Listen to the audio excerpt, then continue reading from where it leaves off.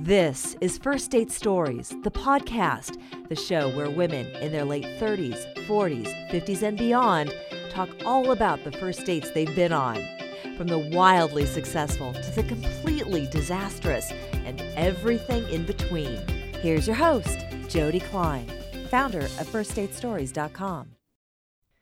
We all take in information slightly differently because our personal experiences influence how we interpret what we see and what we hear.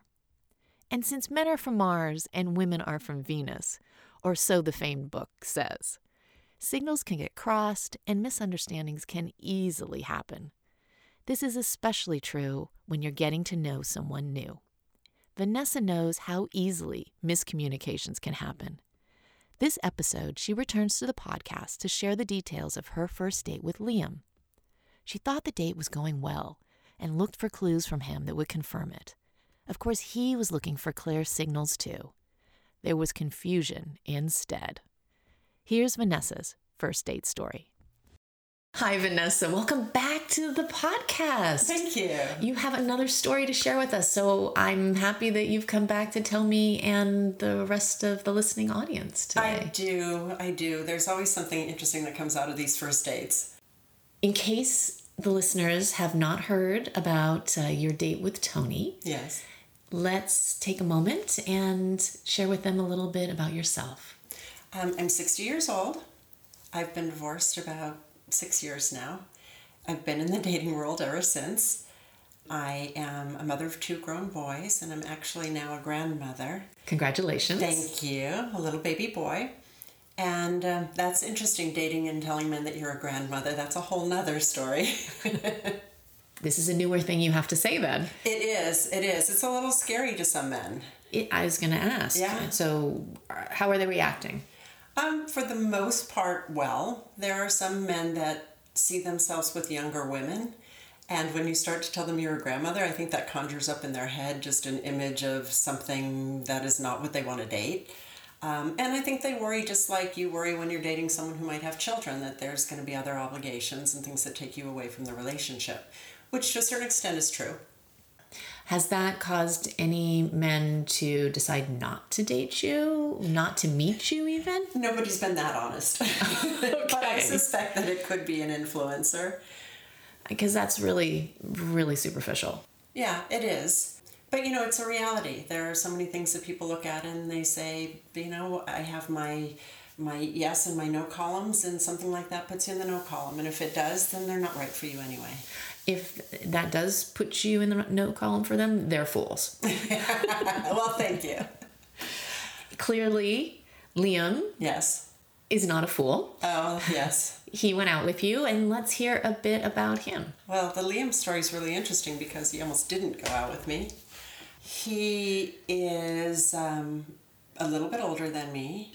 We met on Match, and I went out with him at a time where I was kind of in a frantic stage, having ended a relationship and starting to get out in the world again of dating. And so I had actually lined up a bunch of Match dates all in a row. On the same day or the same weekend? Same week. I kind of had date 1, date 2, and date 3. And Way to go, girl. well, it was get on that horse and ride. I didn't want to sit there and pine over the last relationship. Date 1 was off after the first date. It was that obligatory, he came towards me and gave me a kiss, and I was like, oh, what do I do? And date 2, when he came towards me, I turned my cheek because I knew from date 1 that I was done with him as well. Ended up he was living with his parents, and that was just something I couldn't deal with. Put him in the no category. Those were the first 2 men then that you Yes. met on your week bonanza of dating. Yes. So I had plans to go on date 3, the third evening, and I happened to be in an area that was not too far from where Liam worked. So I texted him. We had been talking for like 3 days on Match, and he was very articulate and interesting and insightful, and he seemed to be kind of a step above some of these other guys, I thought. But yet he hadn't asked me out. So I texted him and said, I'm in the area, but I have to get home. I didn't explain to him that I had to get home for date number 3. And is there any chance that he might meet me for lunch, or if he had any free time? And I said to him in this text to him, I don't know what the frantic urgency is in us getting together, but I just wanted to know if you're around. You made the first move. I did. I did. I think that's wonderful. And he responded with, I'm not sure what the frantic urgency is either, but I am available until 2:00 today, if that works for you. But after 2, I need to pick up my kids from school and take them home. So we met. How were you feeling then? You must have been thinking about this as you were driving wherever you were headed. And you must have had this in your mind before. Or was this completely spontaneous? It was a little bit of both. Because I thought in my head, I should have mentioned to him that I was going to be in the city. But the spontaneous part was like, I am in the city. And I'm really close to you, so maybe we can get together. I think he thought I was a little bit over the top because I said, according to my Google Maps, I can be there at 12:38, which he responded like, you're very efficient. But, it gave me an exact time, so I told him the exact time I could be there. Yeah, I think I was pushing it a little. And then I think my whole frantic nature just came through in our lunch because I was shoving date 3A in between, 3A and 3B. And I was a little manic. I mean, I was on this master date-a-thon to try and find the next man. And I knew it was a numbers game, unfortunately, on Match, and I was going to get my numbers going. It was interesting. He is a very good conversationalist, so he asked a lot of questions, and what I found after an hour of being there with him was that I spoke the entire time, and I learned very little about him. But you realized this before the date was over. I just, towards the end, I was like, how do I turn this thing around? And so I did talk to him a little bit about college, and it turned out that we both went to the same college, and then it turned out that we both lived in the same dorm, or he lived in a sister dorm at college while I was there. Small world. Small world. And so I felt like I was starting to get a little bit out of him about him, until I learned that he actually had a crush on my college roommate. What? Yes, on my college roommate, and had no recollection of me. Oh my gosh. Yeah. So he'd been to your dorm room then? Probably. I didn't even think about that. Probably. He probably met you. You probably met him. Probably. You have no recollection of him. No, but I also didn't have a crush on his college roommate. That's true.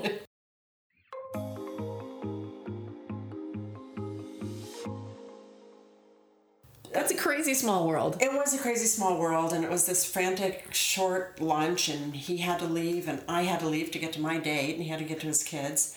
And, the date ended, and I realized that I had just like blah, blah, blah, blah, blah, blah, blah, blah. You get nervous, and I guess I was frantic and manic and just a little over the top in my dating frenzy.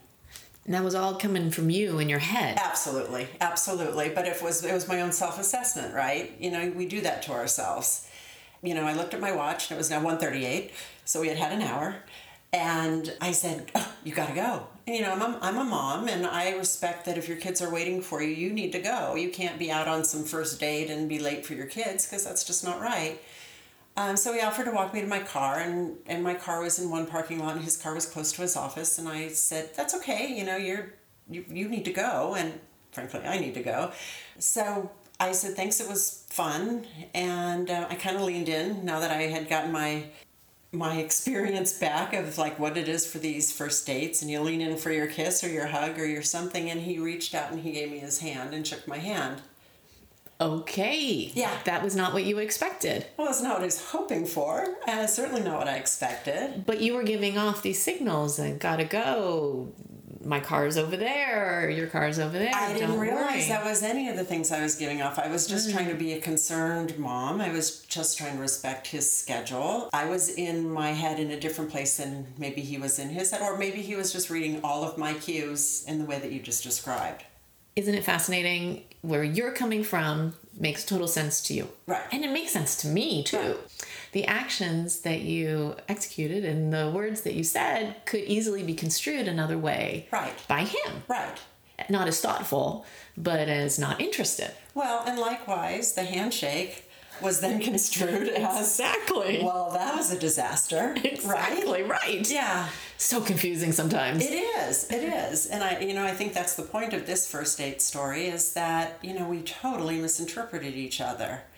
So I had a girlfriend who was in Chicago who wants to know all about my love life and what's happening, and she knew that I was going on these 3 dates. And she said, well, tell me about them and send me pictures of each of them. And I said, well, I don't know, I'd have to go back on their sites and screen capture their photos and send them. And she's like, do it. So I did. But I guess when you're on Match.com and you go in and you screen capture and you look at someone's site, it shows that you've been on their site looking at them. They know you read their profile. Again, yes. Again. You visited again. Again. So Liam contacted me and said, I see you were looking at my profile. And I was like, yeah. And he said, would you like to maybe get together another time and have dinner or something? And I just was honest and said, you shook my hand. I didn't think you liked me. And he said, well, I didn't think you liked me because you kept telling me not to walk you to your car and all of that. So we had kind of a good laugh over the fact that we both misread each other. And I kind of had justified in my head why he shouldn't like me. I was over talkative and I wasn't inquisitive about him, and I was in a rush and I was so exact in my timing, and I had given him all these crazy type A impressions that I'm really not. But what was the impression that he was taking away? Did he share that with you? Well, he said he liked our time together. He liked my enthusiasm, which was his interpretation, I guess, of what I thought was over-talkativeness.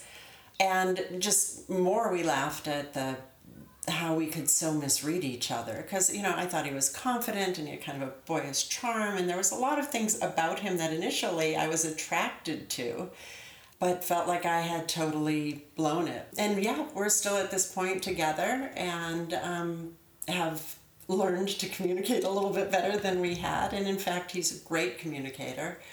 And we just learned that we can't read each other quite that way. We just have to be open in our communications. But I have to thank my friend in Chicago for asking me to send photos, or it would have been the end, and I would have had self-doubt, and I would have questioned myself, and I would have wondered what happened. And for the longest time I refer to him as Mr. Handshake. Mr. Handshake. We have all our match names for all the guys to remember what it was, and to this day he really is. He's Mr. Handshake. Does he know that he's Mr. Handshake? He does. Does he give you great handshakes now? The best. The best. There are real valuable learnings from this story, Vanessa. Yeah, I really think so. As women, we are always evaluating ourselves and trying to figure out what we're doing right and what we're doing wrong. And I think what it comes down to is we have to be honest. And I probably should have just reached out to him afterwards and said, I sense that you weren't interested in going out again. Is that true? I kind of liked you. Or, there's nothing wrong with being a little assertive. And making yourself vulnerable. Yes. In the process. Yes, because you know what? If the answer is no, the answer is no. But you won't know unless you ask. And I didn't ask, but I guess I did in my own way by screen capturing his picture for my girlfriend. I guess, really, you have Match.com to thank that it notifies people when you go check out their profile. Yes. Otherwise, you and Liam would not be in a relationship right now. That's right. That's right. Thank you for coming back and sharing this story, and I wish you and Liam all the best. Oh, thank you so much. What's your take on this first date story? Do you have thoughts about it? Maybe you had a flashback to a date you went on once. We want to hear from you. Please go to firstdatestories.com/podcast to post your comments, connect with other women, and listen to more episodes. While you're on the website, make sure to check out the articles about dating longer and later in life. If you have a memorable first date story that you want to share with other women, please go to firstdatestories.com/share and tell us about it. We might invite you to be a guest on a future podcast episode, or to publish a short story you've written about your date on our website. After all, that's what firstdatestories.com is all about, creating a place for women to share our stories and connect around our dating experiences. And now for the legalese. This podcast is for general information and entertainment purposes only, and is not intended as professional advice for our listeners. We suggest that you always consult with your own personal coaches and advisors. First Date Stories does not recommend or endorse or object to the views or topics expressed on this podcast. Also, the names of the guests and the men who they've dated are often changed for privacy purposes. You can subscribe to this podcast at firstdatestories.com, iTunes, or wherever you find your podcasts. First Date Stories, the podcast, is produced and edited by Kim Paletti and Lisa Gray of Soundmind Productions and is brought to you by Espoir Ventures. Thanks for listening, and keep going on those first dates, because beyond your next first date may be the long-term love you are seeking.